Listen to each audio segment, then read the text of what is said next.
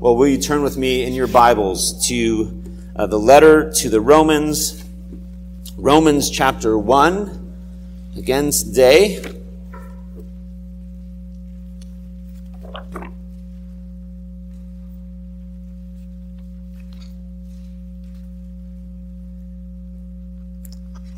Romans chapter 1,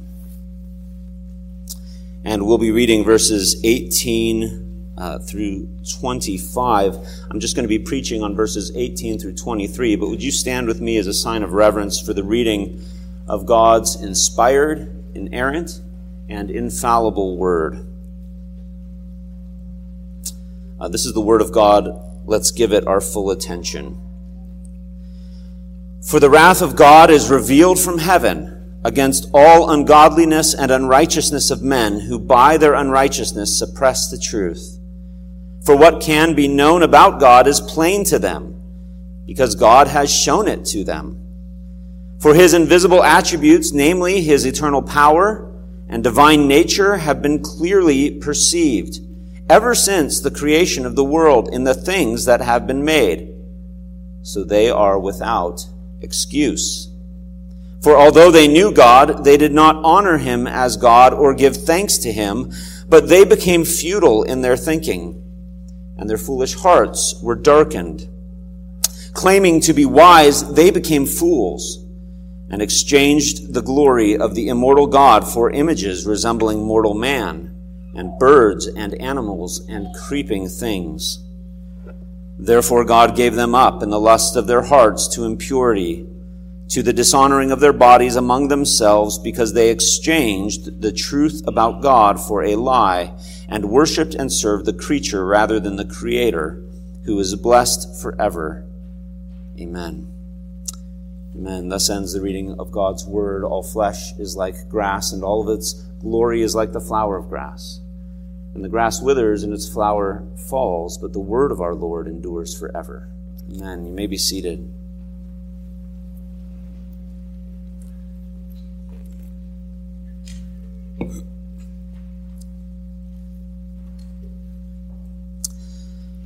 For this purpose I was born, and for this purpose I have come into the world, to bear witness to the truth. Everyone who is of the truth listens to my voice. That is how Jesus responded to Pilate when he was on trial and Pilate asked him if he was a king. Not only did Jesus affirm that he was a king, for this purpose I was born, but he affirmed that as a king, he was a king in truth, that he was absolutely committed to the truth, and for this purpose I've come into the world to bear witness to the truth. And I suspect that you might remember Pilate's now famous reply. What is truth? Pilate's response has been interpreted in different ways. Was it just the expression of a sincere desire to know what the truth was? Unlikely. Was it an irritated and indifferent reply to this screwed up situation that he found himself in? Maybe. But I think most, and myself included, interpret this as a somewhat cynical and dismissive insult based on a denial that truth can even be known.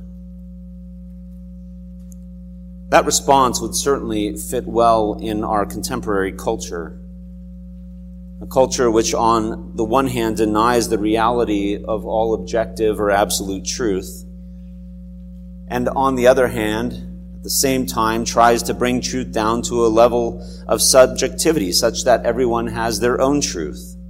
That may be your truth, but it's not my truth. Let him speak his truth. But there is such a thing as objective truth.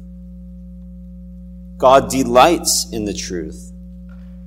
John Calvin once said, "Nothing is deemed more precious by God than truth." So what is truth? In short, Truth is very simple. Truth is a statement that corresponds to reality. Truth is what accords with the way that things actually are. And the reason that truth is so important to God is because God is the creator and the one who has ordered reality. And so to distort truth is to make God a liar. But the Bible says that God cannot lie. He is the God of truth. All throughout the Bible, we are told repeatedly that He is the God of truth. Each of the three persons of the Trinity is called. In Psalm 31, the Father is called the God of truth.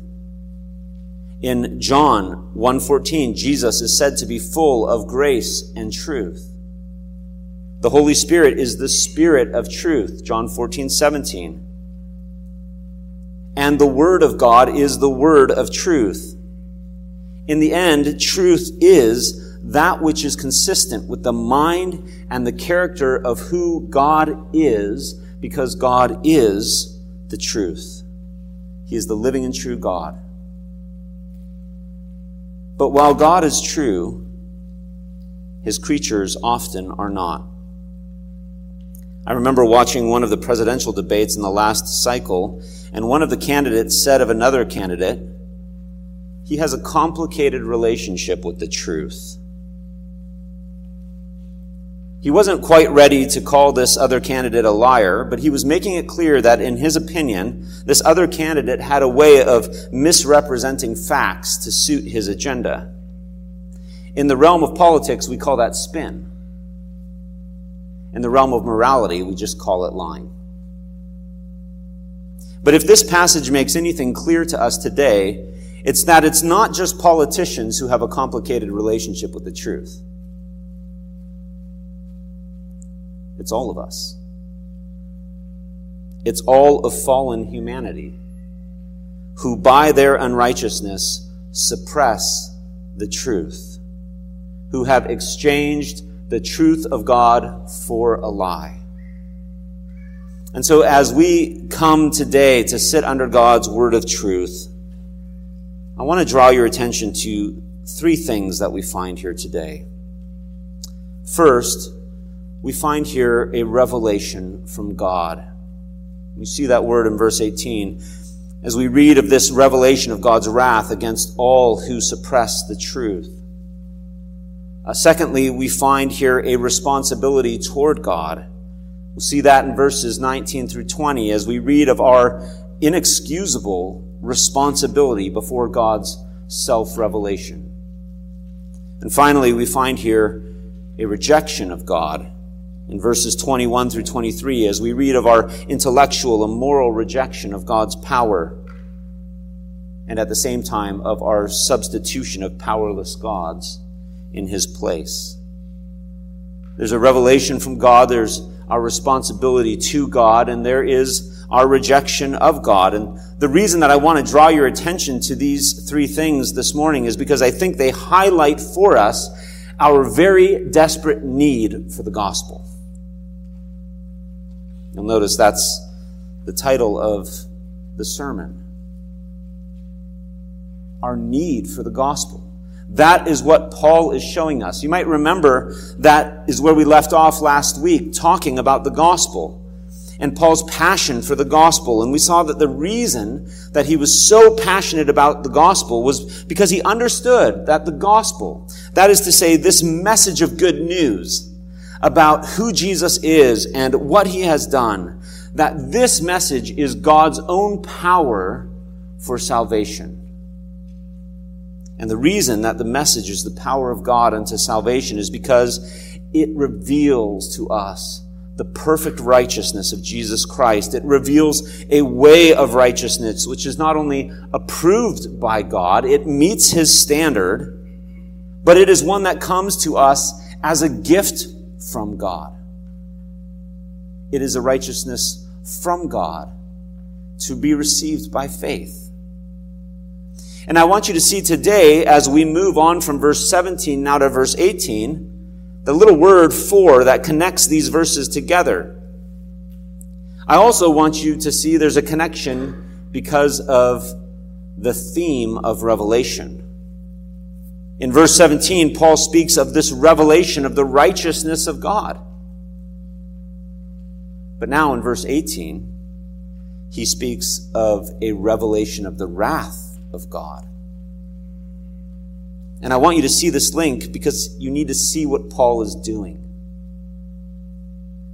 He loves the gospel. He loves it because it's God's power. And now he's telling us why. Because we so desperately need it. And so let's first look at this revelation that comes from God. In verse 18, we read that the wrath of God is revealed from heaven against all ungodliness and unrighteousness of men who by their unrighteousness suppress the truth. I think I'm probably on safe ground to say that the topic of the wrath of God is not exactly a popular topic. It's also not an easy topic. And while it may not be popular and while it may not be easy, it's necessary. It's necessary as the backdrop for the gospel, as the context for the gospel. It is against this black backdrop of the wrath of God that the resplendent glory of the gospel, like a diamond, shines all the more brightly. And so just keep that in mind as we talk about God's wrath today. If it makes you uncomfortable, it's supposed to. But it's supposed to make you uncomfortable that God might himself come and comfort you with good news. When we talk about the wrath of God, we're of course talking about his disposition towards sin. The wrath of God is that righteous expression of his anger and his outrage against all ungodliness and unrighteousness of men. It's his just opposition and his just condemnation of everything that is contrary to his holy nature. And we can think about many different biblical examples of the way that God's wrath has been revealed in history. If you just think through the course of biblical history, some are probably coming to mind. Right away at the early chapters of Genesis, as man is expelled from the garden. And that leads up to the flood of Noah. And then to the judgment on the cities of Sodom and Gomorrah, to his plagues that are poured out on the land of Egypt, to the destruction of Jerusalem, the exile of Israel from her land. You might also think forward in time to that final expression of God's wrath that will be revealed on the day when Christ comes again to judge the world in righteousness. The book of Revelation speaks of the fury and wrath of God and describes that wrath as being so terrible that people will actually cry out to the mountains to fall on them and hide them from the wrath of the Lamb. And note that it is the wrath of the Lamb. It is Jesus, the Savior of sinners, who in that day comes in flaming fire to judge the world. I was listening to a sermon by Sinclair Ferguson, and he quoted Thomas Boston. He said that to be damned by the one who came to save sinners is to be doubly damned. But we must not think for a moment that God's wrath is something like our wrath. We must not think that God's anger is arbitrary. We must not think that his wrath is capricious. It's not. God's wrath is based on the perfections of his own holy character. It is because God is eternally committed to perfect righteousness that in his anger he responds with outrage against sin.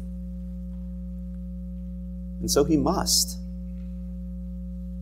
I mean, just think, if the shocking and the appalling events of the past several weeks have caused anger to well up in people. The slaughter of innocents, the burning and beheading of babies, the bombing of civilians,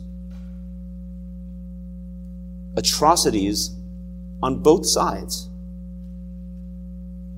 If these things have created a moral outrage among men whose hearts are capable of the same kind of wicked deeds, how much more do these sorts of sins cause a moral outrage in the heart of the very God whose being defines morality? If in the end there is no final reckoning, no final recompense, no punishment for sin, if people just get away with things, how could God be a God of perfect righteousness and justice? How could he be truly worthy of worship? But God is worthy of worship. God is just. And because he is just, he has appointed a day in which he will judge the world in righteousness by Jesus Christ. And he's given proof of that by raising him from the dead. And so the wrath of God is not something to be taken lightly. It is not something to be scoffed at. But we would be wrong to think that the wrath of God is only a reference to that final judgment. What the Bible says here is that the wrath of God is revealed. It uses the Greek present tense. It indicates that this is something that is an ongoing reality. Something that is not just to happen in the future. It is something that's happening now. God's wrath is being revealed against all ungodliness and unrighteousness of men who suppress the truth and unrighteousness. And next week we'll see more about how that wrath is presently being revealed, but let me just give you a summary of it. God's wrath is presently being revealed as he is giving people over to the idolatry of their hearts and to their passions. Paul uses this sobering phrase 3 times. Therefore God gave them up to the lusts of their hearts, to impurity, verse 24. For this reason God gave them up to dishonorable passions, verse 26. Since they did not acknowledge God, God gave them up to a debased mind to do what ought not to be done. You do not want God to give you up.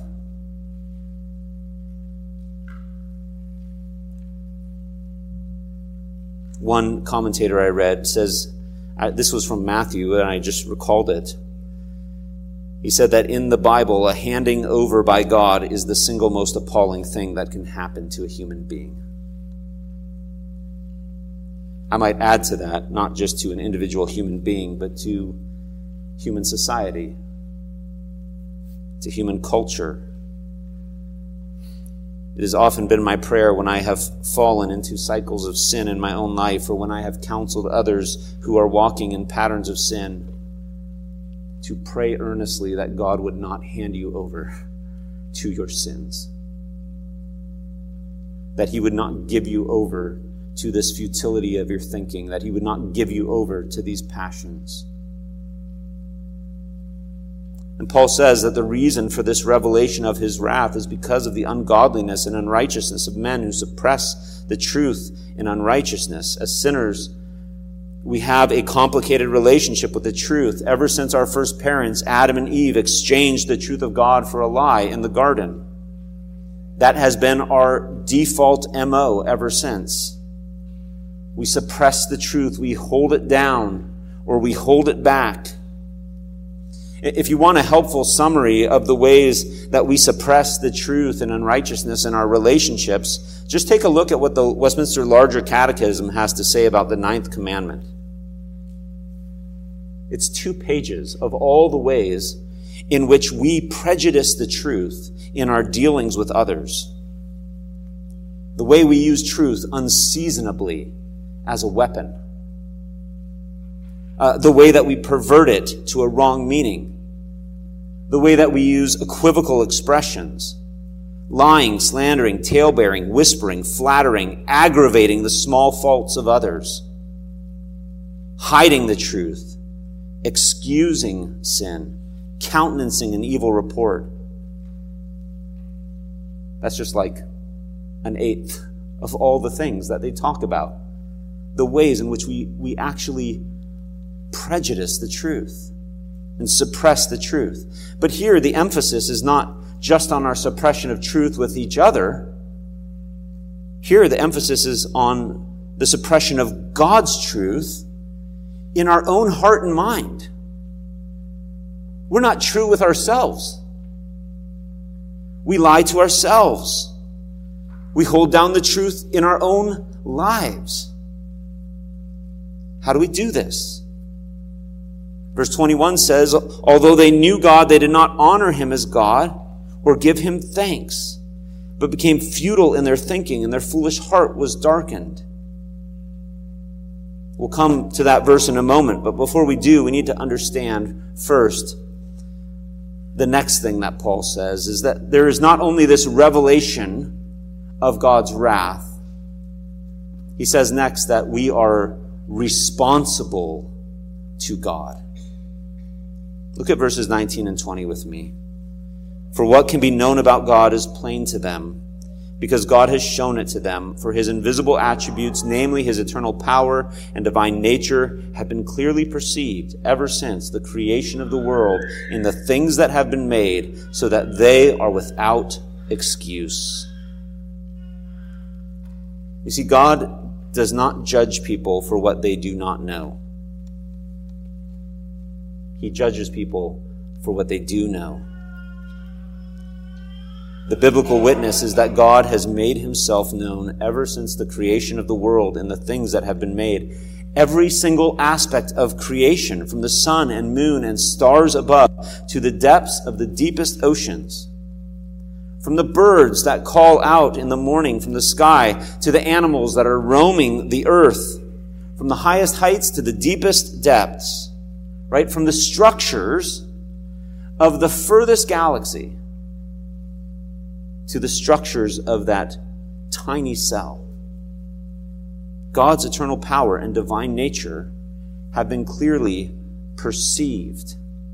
It's interesting, in Greek, he says they've been clearly seen. There's something oxymoronic. The invisible God, the invisible attributes are clearly visible to man. Not with his eyes, but perceived in his heart and mind. And it goes without saying, or it should, that among the things that God has made is man himself. Even if all of the world around him was silent, man's own self-awareness and consciousness and conscience as a creature made in the image of God would give sufficient knowledge of the Creator. I like to think of it this way. I heard Lane Tipton say this years ago in a lecture, that he said that when God created the world and he created mankind as his image, he placed them in a theater of revelation. It was way better than Dolby surround sound. Everything was revealing their Creator. All of creation stands as a witness to his glory. This is the way the psalmist put it in Psalm 19. The heavens declare the glory of God. The sky above proclaims his handiwork. Day to day pours out speech. Night to night reveals knowledge. There is no speech. There are no words whose voice is not heard. Their voice goes out through all the earth, and their words to the end of the world. God has made himself known. But it's not just that God has made himself known. It's that this knowledge of God has been perceived. Man knows God. And it is because man knows God that he is without excuse. He's not responsible for what he does not know. He's responsible for what he knows. Think of that language of without excuse. When you give excuses for something, what are you doing? You're attempting to minimize your responsibility. We're attempting to give some explanation for why it is that we are not to blame. And when he says that we are without excuse, he's not saying that we just can't come up with one. No, I suspect you can come up with plenty of excuses. We are full of excuses. What he's saying here is that no excuse can stand up to the scrutiny of God's judgment. Before God's judgment, every mouth is stopped, and the whole world is held accountable to God. We need the gospel not only because of God's revelation, we need the gospel because we stand as those who are responsible before God. And that brings us to our final point today. The final reason we need the gospel is because of our rejection of God. Look at verses 21 through 23. For although they knew God, they did not honor him as God or give thanks to him. But they became futile in their thinking, and their foolish hearts were darkened. Claiming to be wise, they became fools and exchanged the glory of the immortal God for images resembling mortal man and birds and animals and creeping things. Here Paul is describing the sad consequence of our suppression of the truth. What happens when you suppress the truth that is all around you? You become futile in your thinking, and your foolish heart is darkened. However wise you may claim to be, you become a fool. One commentator made this comment that resonated with me. He said, one of the great tragedies of rebellious humankind is the sheer waste of God-given intellectual powers. The sheer waste of our intellect. I think about that all the time. I especially think about it when I see others using their intellectual purpose or powers for expressly evil things. Right? Marianne and I had someone pulled a scam on us. We were buying something online. And we gave them a deposit. And then that account disappeared. Never to be seen again. And you think of just like the scheming that went into this, to set up this false account, to list something on Facebook Marketplace, and then to make up a reason why you couldn't get there, but I'll hold it for you if you give a deposit. If all those same energies and intellectual powers had just been put to good purposes, you could have easily made more than the $40 we put down as a deposit. I think about it whenever I hear terrorists on television bragging about how cunning their scheme was to slaughter innocents made in the image of God. What a waste of God's gifts.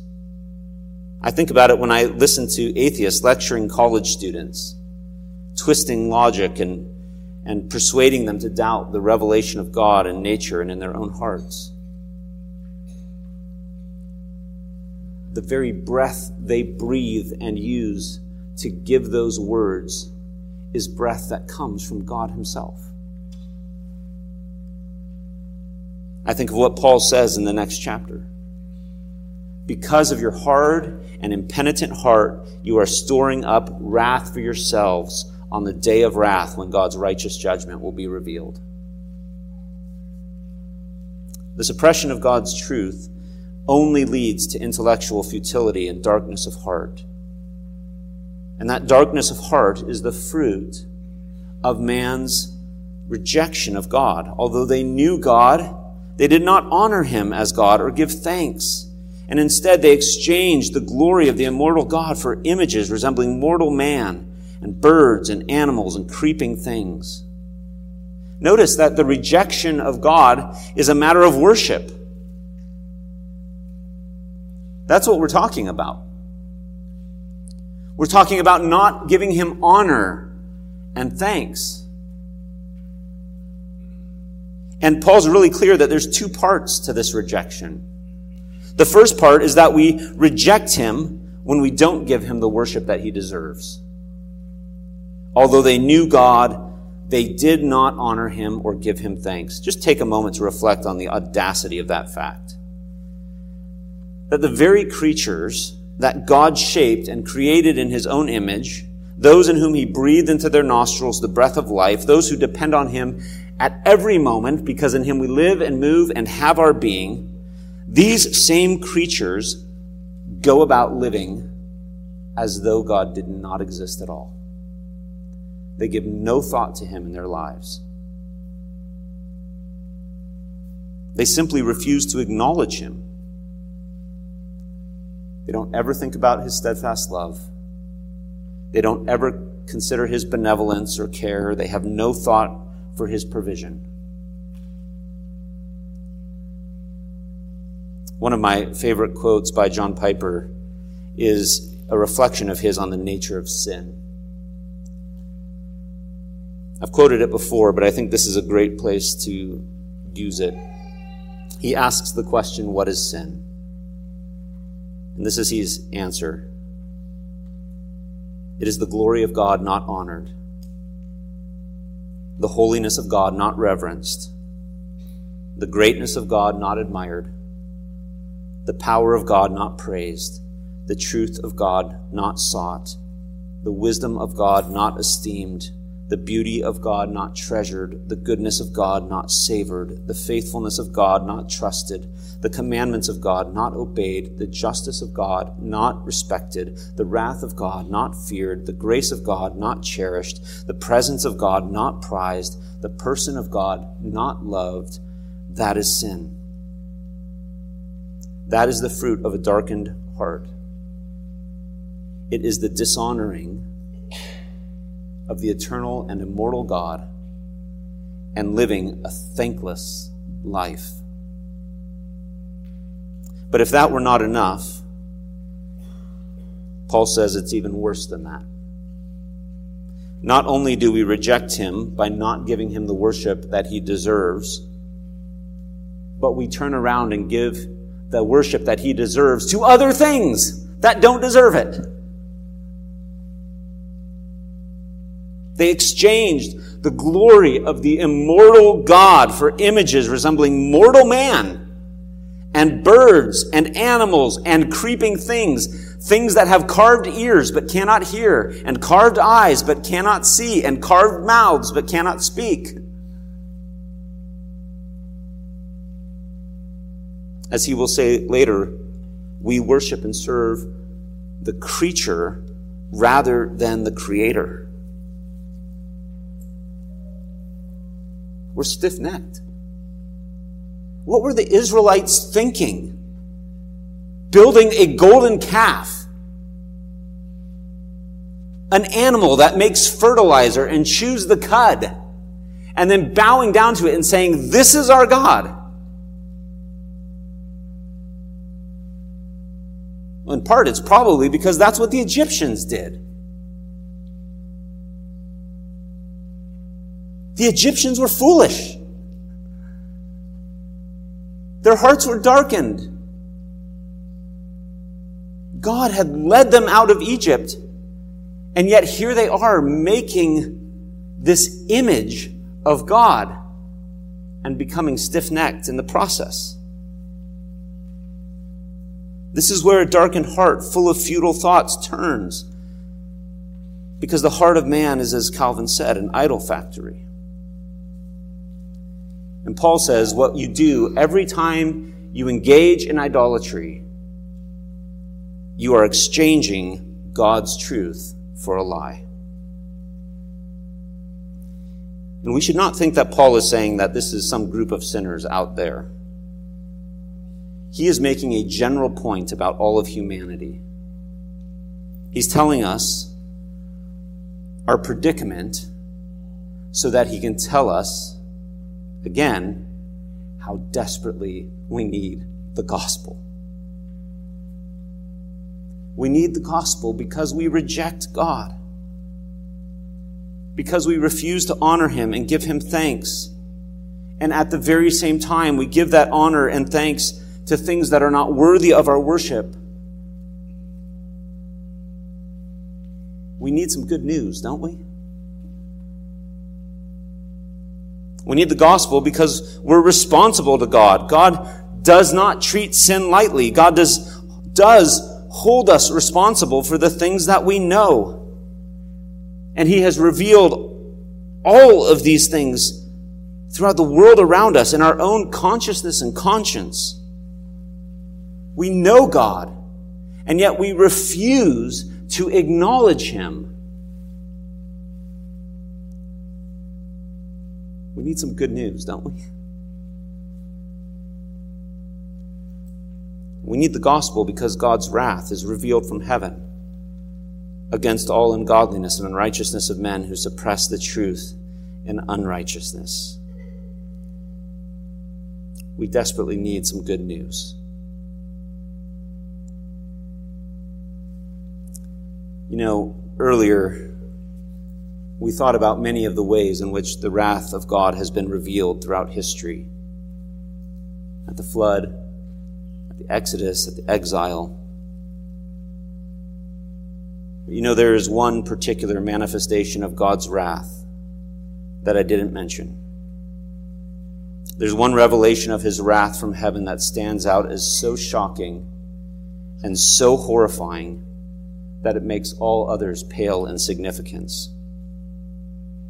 There is one place where the wrath of God was revealed so profoundly, one time where his just anger was poured out so completely, one occasion where his outrage against sin and ungodliness and unrighteousness was unleashed with such fury that it literally made the cosmos tremble. The sun went dark and the earth quaked. I trust you know what occasion I'm talking about. It was, of course, that day when our Lord Jesus Christ handed himself over to the wrath of God for sinners. And did you know that that language, that he handed himself over, is that thing you don't ever want to happen to you? But he did that. He handed himself over to the wrath of God. He gave himself for those who wouldn't honor him or give him thanks. He gave himself for the very people who were actively exchanging God's truth for a lie. He gave himself, Peter says, the righteous for the unrighteous, so that he might bring us to God. He was delivered up for our transgressions and raised for our justification, so that whoever believes in him might not perish, but have eternal life. You see, the revelation of God's wrath is the backdrop against which the revelation of his righteousness shines. The revelation of the righteousness of Jesus Christ, that is for all who believe. Yes, the revelation of the wrath of God is sobering, stunning, scary.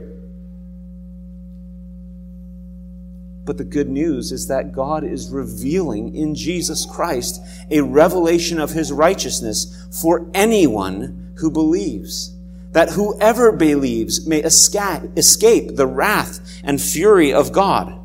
A revelation of righteousness so pure that it receives God's absolute approval. There is nothing lacking in it. All that God has demanded, Christ has done. He has fulfilled God's law. Every single place where you have broken it, every time you have not done the thing you should do, and every time you have failed to do what you ought, God has provided a righteousness so pure that it is approved. It's a revelation of a righteousness so perfect that it satisfies all of God's demand. Think of all of the sins of your entire life. It's hard to think of just the sins of your entire week. Think of all of the sins of your entire life. Now think of all of the sins of everybody in this room. Now think of all of the sins of God's elect throughout all the world. The righteousness of God is so perfect that it satisfies God's wrath against all of those sins. It's a revelation of righteousness so propitious that it quenches his fury. And it is a revelation of his righteousness so pleasing that it actually changes dishonorable, ungrateful idolaters into loyal, loving, grateful worshipers of Jesus. If God as creator calls us to honor him and give him thanks, beloved, how much more does the gospel call us to honor him and give him thanks? May God grant that through the gospel we might become the kind of people who honor his glory, who revere his holiness, who admire his greatness, who praise his power, who seek his truth, who esteem his wisdom, who treasure his beauty, who savor his goodness, who trust his faithfulness, who obey his commandments, respect his justice, fear his wrath, cherish his grace, prize his presence, and love his person. That's why we need the gospel. Amen. Amen. Let's pray.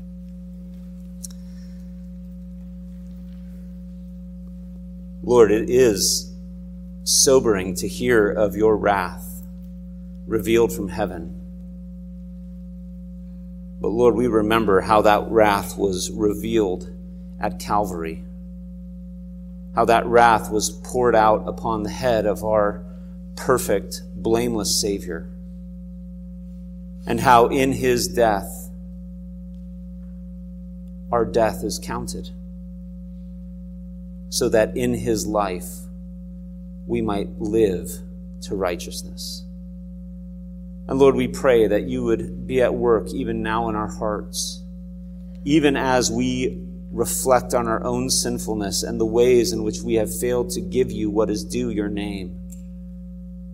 Lord, remind us that Jesus gave everything that was due your name, and he now offers us this free gift of righteousness.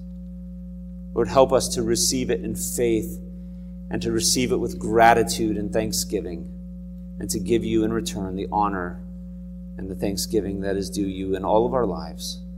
For we ask it in the name of Jesus. Amen. As you're seated now, we come to the Lord's table, to this meal that Christ has given us. The Apostle Paul, when he speaks of this meal, he calls it the cup of blessing that we bless. I just love that turn of a phrase, right? This meal comes to us. It comes to those who receive it in faith. It comes as a cup of blessing that you bless the Lord for giving it to you. But when you stop and think about that cup of blessing, you're immediately reminded that it is only a cup of blessing to you because it was a cup of cursing to Jesus. That it was on that same night when he was betrayed that he prayed, "Father, if there's any way, take this cup from me. Nevertheless, not as I will, but as you will." There was no other way for this cup to become a cup of blessing unless Jesus drank that cup to the bitter dregs, unless he drank that cup of cursing for us. And so as we come to this meal today, we should come with joy in our hearts. We should come blessing the Lord that he is so kind and so gracious. We should come with honor and giving thanks, right? That should be our attitude.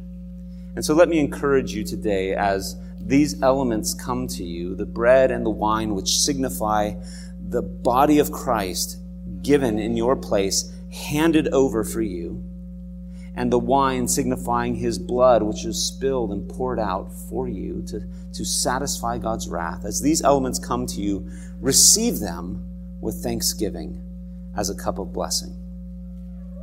But not everyone can receive these elements as a cup of blessing. You see, Paul also gives a warning.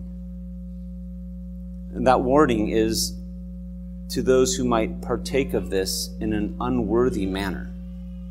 That is to say, to come to this in a manner where you are not resting and trusting in Jesus Christ, when you are not looking to the satisfaction that he's made, when you're trusting in something else.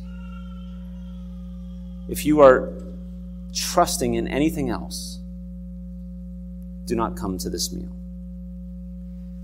And so, with that warning before us, let's ask that the Lord would take these ordinary elements and set them apart for this glorious work. Our Lord Jesus Christ, as we come today, we are grateful to have been incorporated into your church, to have been baptized into your name, to have professed our faith in the Lord Jesus Christ so that we can actually come to this meal, having examined our hearts to know that we are in Christ as your word commands that we do. Lord, we pray then that having examined ourselves and knowing that we are resting and trusting in you and in you alone, Lord, we pray that you would pour out the riches of your grace upon us even as we partake of these elements. That just as bread and wine nourish our physical bodies, we pray that you would use these elements to nourish our souls and to strengthen us, to build us up in our faith, our hope, and love. And Lord, we pray that we would receive these with thanksgiving. We ask it in Jesus' name.